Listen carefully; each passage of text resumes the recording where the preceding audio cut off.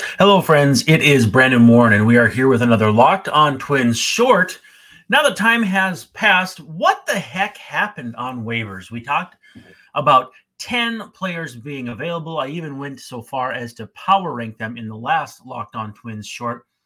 And so basically, at this point, teams would put guys on waivers. The team that claimed them would assume the contract, and basically, if the player's not claimed, they stay with the team or whatever. They could be released, all of that. But again, 10 players available. This is unprecedented because I've never seen anything like it. It used to be the waiver trade deadline. Now it was just I remember one time where it was a really big deal that I think it was the White Sox claimed Alex Rios from the Blue Jays, if I'm not mistaken. But this was the Angels kind of going rogue and basically the rest of, I guess, a couple other teams following suit. But with our power rankings, Carlos Carrasco was 10th. He went unclaimed. Jose Cisnero was 9th. He also went unclaimed. Dominic Leone was claimed by the Mariners, who he's pitched for before. Mike Clevenger went unclaimed, which raises some flags there. Hunter Renfroe was claimed by the Reds. Randall Grichuk went unclaimed. And I do have a friend who has been kind of trying to crunch the numbers and thinks that the fact that Grichuk didn't clear means that the Angels didn't actually reset their luxury tax. I haven't heard on that for sure, but if I do, I will make sure to bring it up. Harrison Bader also claimed by the Reds. And then the top three were Lucas Giolito, Reynaldo Lopez, and Matt Moore. And if you're here now, I think odds are pretty good that you know that all three of those guys were claimed by the Cleveland Guardians. And the way the news came out was kind of funny. It was actually it dropped first that they had claimed Giolito and Lopez, who have actually been traded or moved off teams at the exact same time for their entire careers. They were traded from the Nationals in the Adam Eaton trade. They were traded from the White Sox just at this deadline, and now headed to the Guardians with both about to hit free agency. So it'd be kind of fun to see if they land in the same place. But yeah, so basically a Guardians team that for all intents and purposes waved the white flag or more or less surrendered at the deadline. They land three guys basically for free. You had to shell out a bit of cash for them, which is never a guarantee with the Guards. But we'll dive into it. I'm not sure if we consider this spite, if we consider it the fact that the Guardians took 2 of 3, that they think they have that window opened up enough, or maybe a little bit of both. Now, before we get into it, let's talk about our friends at FanDuel, as they are sponsor for today's program. And we love FanDuel. It's that time of year where a lot of things are ramping up. But if you want to get ready for the NFL season, just check out the incredible offers from FanDuel, America's #1 sportsbook. Right now, new customers can bet $5 and get $200 in bonus bets guaranteed. Plus, all customers who bet $5 will get $100 off NFL Sunday Ticket from YouTube and YouTube TV. Now is the best time to join FanDuel. The app is easy to use, and you can be on everything from spreads to player props and more. So visit FanDuel.com/lockedon and kick off the NFL season with an offer you won't want to miss. FanDuel, official partner of the NFL. So basically, to explain the waiver process, it's reversed by order of reverse standings. Sorry, easy for me to say. But the wrinkle that was in it was that one team could, in theory, claim all 10. If the A's wanted to be jerks, they could have done that. If any other team that was not close to contention, Royals, wanted to. And so as we went over, the order was A's, Royals, Rockies, White Sox, Cardinals, Tigers, Pirates, Mets, Nationals, Padres. Now we're starting to kind of get closer to teams in contention.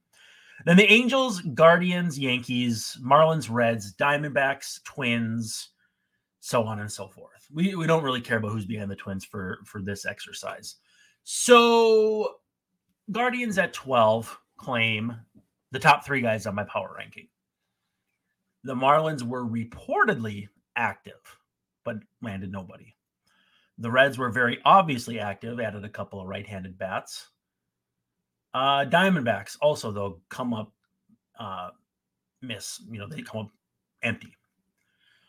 So basically, since the Twins and Diamondbacks had the same winning percentage, the Twins would win the tiebreaker claim for the AL players, and then the NL players, the Diamondbacks would win for. So in this instance, the top 3 who I had listed were all AL players. Lopez and Giolito on the Angels, and then more on the Angels too, of course. So yeah, that would have been interesting to see if it had been more of a, you do a rank choice ballot and say, we're the Guardians and we want to claim in order Giolito, then Moore, then Lopez, or whatever. And then you're awarded the first player on your list, and then you loop back around waivers and come back. Now, I've seen a lot of people say, well, that's not fair. Why do the Guardians get all 3 of those guys? Okay, let's assume that they did the waiver order like that. So then we're assuming, even if the Guardians, I would guess, would claim Giolito anyway, just because I think their bullpen is better than their rotation. We would then have to assume that the Marlins, who we're told were active, the Diamondbacks, who we were told were active, and the Reds especially too. So basically, there's the Yankees, Marlins, Reds, Diamondbacks between the Twins. If the Guardians get their first guy, and let's say it's Giolito, then they get dropped to the back. Now we have to assume then that those next 4 teams would not have had Lopez or would not have had Matt Moore on their list ahead of the Twins. So I think the odds of the Twins actually getting any of those guys was minute. But I also think there's something else afoot. I think there might be something else that happened. Because if the Reds rank the outfielders later, I don't know. The guys that they would have wanted from the Guardians were claimed ahead of them. So for all we know, that it's possible the outfielders that got to them were their 4th or 5th choices. So if the rule is different, maybe Bader makes it to the Twins, who I would assume claimed, but maybe their ranked choice would leave them with a reliever, but not Bader, or Giolito, but not Bader, and the Guardians got a reliever. But either way, it did make me curious, like how it would have been different, or how it could have been different. And it's interesting, but I still think it's kind of like that check swing in the final game of the Guardian series that everybody was up in arms about. I don't think much changes, because with that check swing, the ball was behind the batter. Nothing to say of if he actually offered at the pitch, because the pitch was past him before he swung. But the runner still comes around and scores if the hitter, and in this case, Naylor, reaches via a dropped strike 3. So, same kind of deal here. It's like, oh, this would have been nice if it would have worked out the way that I envisioned it, if the waiver order was fair. But chances are the Twins probably lose out either way. We also have our friends from Bird Dogs who would like to share some words with us. I've been wearing mine pretty much non-stop all summer, and I got to be honest with you, they are some of the most comfortable shorts and pants I have ever worn. They make you look good. You can wear these shorts and pants to the gym, to church, to the park, with your kids, and you're out playing. You can wear these things anywhere. They look a lot like Lululemon, but they fit way better. They fit like regular shorts, but better because they're not made of a stiff, restricting cotton. So they really hug you in all the right spots. They use anti-stink, sweat-wicking fabric that keeps you cool and dry all day long. And it's functional, like I said, for any occasion. So If you would like to get on board, go to birddogs.com/lockedontwins or enter promo code lockedontwins at checkout for a free Bird Dogs water bottle with your order. That's birddogs.com/lockedontwins for a free water bottle at checkout. You won't want to take off your Bird Dogs, we promise you. So we will get to a little Rangers preview here. In fact, it'll be recording immediately after this is posted and recorded. But we'll also have a little bit of a post-mortem on what was not a very good Guardians series. Now, the thing I want to close with is, did the Guardians make these claims to be petty? I'm hearing a lot of people saying, yes, for sure they did. If they had only won 1 or 0 games in the series at Target Field, they wouldn't have done this. And I'm skeptical. Now, I don't like seeing people state it as fact, 100% fact. They did this to be petty. I also don't like to see the contrary, which could also happen. They 100% didn't do it to be petty.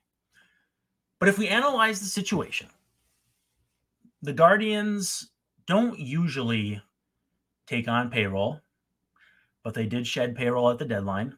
And this is the perfect time to really get a lot better, or theoretically better. Giolito struggled. Matt Moore has been terrible the last couple of weeks. The opportunity to improve like this doesn't come around very often. And the Guardians are sitting at 5.6% to win the division and make the playoffs, leaving the Twins with right in the vicinity of about 93, 94%. The wins in Minnesota really didn't push the needle that much, about a percentage point each. Twins have 28 games left. If they go 500, again, that means you would need like a 19-8 or 19-9, 19-10 finish if you're the Guards. So if nothing else, win the games you're supposed to and take care of business, and the Twins should be just fine. But from the Guardians' standpoint, 5.6% isn't something to spit on. But then you come back to it, and they traded Aaron Savali, Josh Bell. They traded Ahmed Rosario, got back Syndergaard, DFA'd him already. They basically surrendered and then hung around. They haven't played great baseball since the deadline. In fact, they've lost 4 games in this, or more than that. Sorry.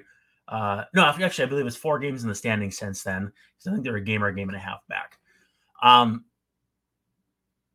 So part of me leans that, yes, it's petty because it's a month of salary. So I know Matt Moore is making about $7.5 million. I don't know how much Raylo is making, but I would guess it's about 5.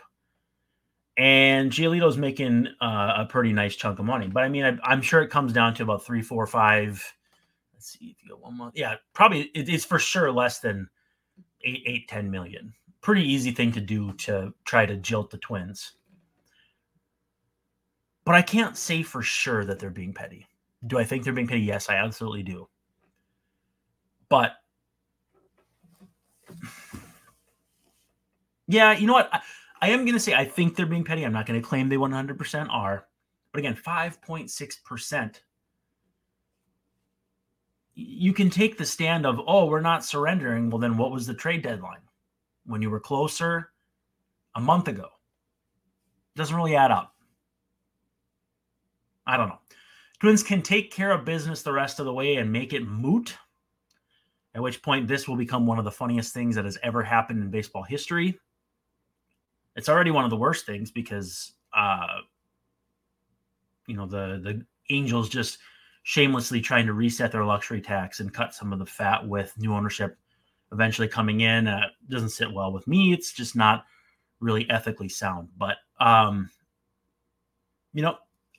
would say if you were going to place anger anywhere, the Angels are much more to blame than the Guardians.